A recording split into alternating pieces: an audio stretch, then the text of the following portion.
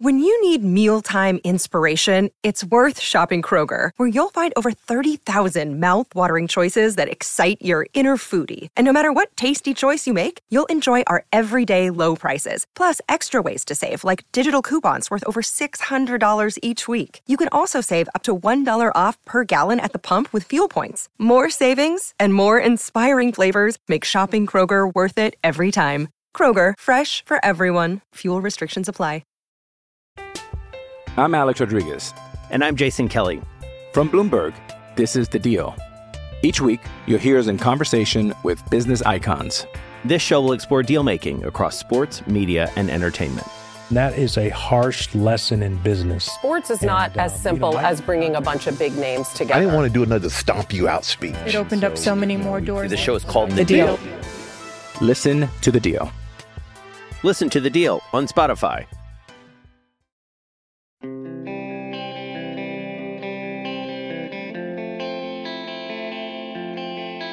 Oh, they just pull you right back, don't they? They do it every time, and you think you're out. You tell yourself you're out. You tell other people you're out, and they pull you right back in. I am no different. Good morning to you. Good Monday morning.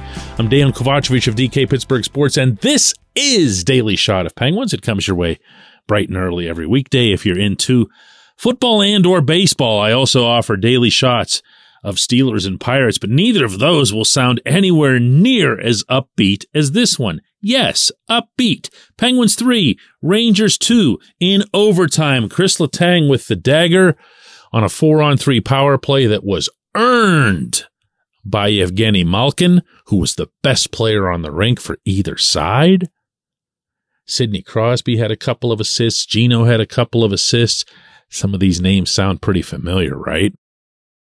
Jason Zucker had a goal, speaking of familiar. There was a lot, and I mean a lot, to like about this game. I know there's still going to be some emotions and so forth about Vince Trocheck hitting Gino from behind and the Rangers scoring off the rush, and it reminded everybody of all the evil things that Jacob Trouba had done in the previous playoff and everything else. But once you step back from it, once you look at the bigger picture, look at all 60 minutes and change, you will see that this team handled itself about as well as it had over the course of a full game since, December 22 against the Rangers. Now, go ahead and scoff at the idea of a full game with how the Rangers came out and really took over for the first half of the third period. But I thought that was way more about New York and their forecheck and the Penguins not having much of an answer for it. But at the same time, I didn't see the Penguins like starting to fall into bad habits or lapsing off or getting lazy. That's the stuff that had been afflicting them before. And I didn't see that in this one. It actually is possible, believe it or not, from the myopic prism in which everybody falls when they're watching one team and focusing on one team, for the other team to be really good. And I thought the Rangers were in the third. But guess what? For as good as the Rangers were, all they got out of it was one goal that was gifted to them by the inaction of referees. And, oh yeah, that's it. As collapses go, I'll definitely take that one. And I'll take that general effort every time. I asked Zucker after this game if maybe the Penguins wouldn't just be better off facing the Rangers all the time. Zucker, do you guys almost need games like this? You know, absolutely. There's been some that have obviously been tough for everybody to get up for. Well, this time of year shouldn't be that tough, and I mean, especially against these guys. You know, any rival of ours. I mean, this is playoff hockey down the stretch, no matter who we play now, and you know, we're looking forward to it. Did it feel good to have guys sticking up for each other out there? It was great. Yeah, it was great. Included? I didn't do much out there, but you know, I thought overall, I mean, the guys played great. It was a good game for us, huge win. We got to, you know, start gaining some confidence, building it here, and keep pushing. You know what's funny? I'm going to confess to something here. I have tried, and I think we've talked about this on the show, now 3 different times to ask Zucker what it's like to appear to be the only invested player at certain points in the season. And he never bites, always catches on to what I'm doing and then comes back with something that's just, I love this team. I love everybody. I love everything. We're a great team. Everybody's doing their best. He just cannot accept any kind of individual praise for the extraordinary effort that he's put forth this year. But you know what? That's okay too, because the other key participants, not just the core guys, not just the familiar names, have stepped up. Jake Guentzel has looked a lot more dangerous of late, right? Including the big screen. And I say big screen in a humorous vein, as he's the smallest net front presence in franchise history, but he still did the screen really well on Yaroslav Halak on the winner and also on Ricard Raquel's icebreaker in the first period that was on a 5-on-3. Raquel had a big goal. Raquel's done really well. Raquel you can just move him all over the place. And it doesn't matter. He still finds a way to drive offense.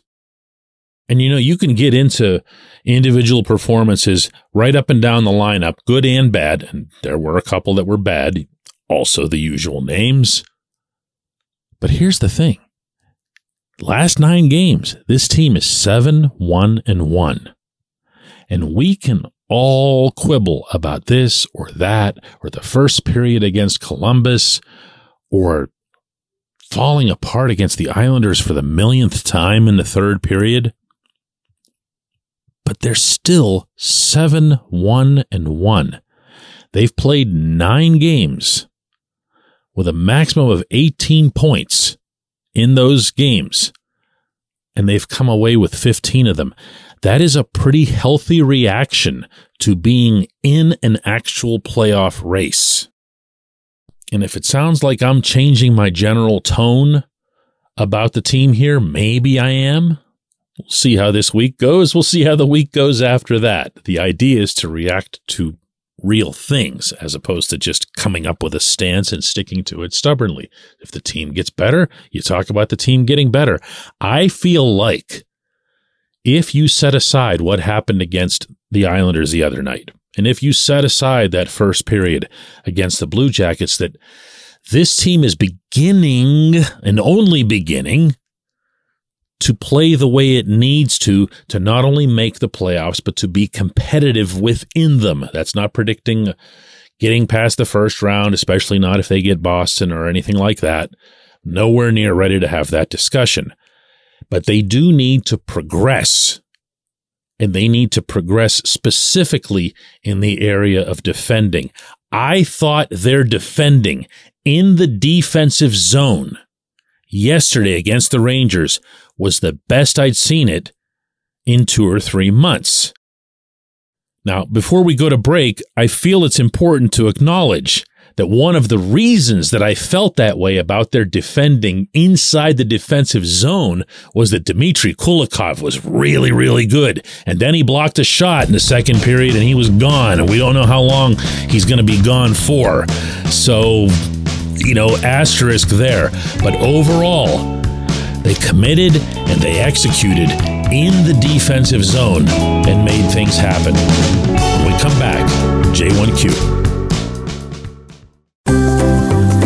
This segment's brought to you by Family Table, a local company that brings delicious food to busy families. They offer family-style complete meals or a la carte items like lean proteins, perfect for muscle building and weight loss. If you aren't local, gift cards are also available for your Pittsburgh-based family and friends.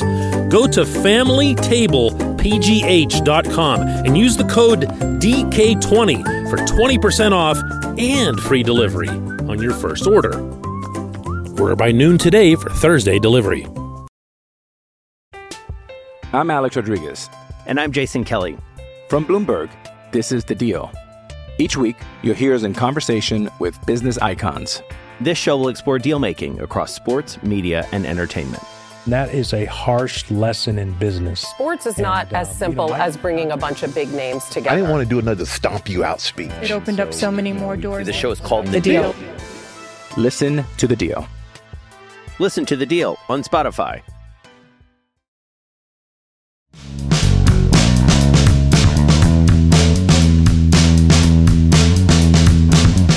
J1Q comes from Jeff, who asks, DK, when was the last time Tristan Jarry actually won this team a game on his own? It's both annoying and alarming that he can't be relied on to shut the door. Jeff, this is fair. This is fair. I appreciate the fact that you provided a little more context than just this game or just that game. Jarry did win the game yesterday. 27 saves, 29 shots.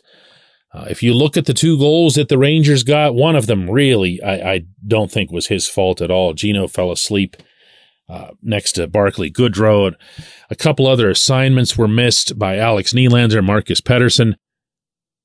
But Goodrow just ended up shooting at the vacated half of the net. I mean, that's how those go. The other one, Chris Kreider's goal came after the missed call, and it was a 3-on-2, and Jarry decided a little bit late to come out and challenge Kreider, but Kreider's a 50-goal guy.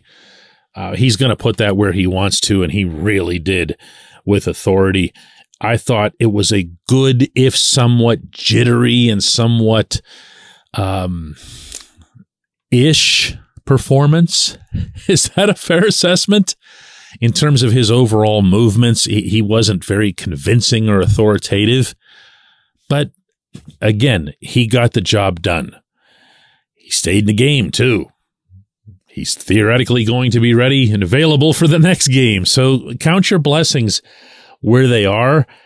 One thing that I thought was of value in particular after this game was hearing Mike Sullivan talk about Jarry's performance, and I'll share that with you here. I thought he was real solid. It was a 1-goal game all night long. He made some key saves for us. It should give him a big boost of confidence. As I said to you guys here all along, he hasn't had a lot of opportunity to be on the ice.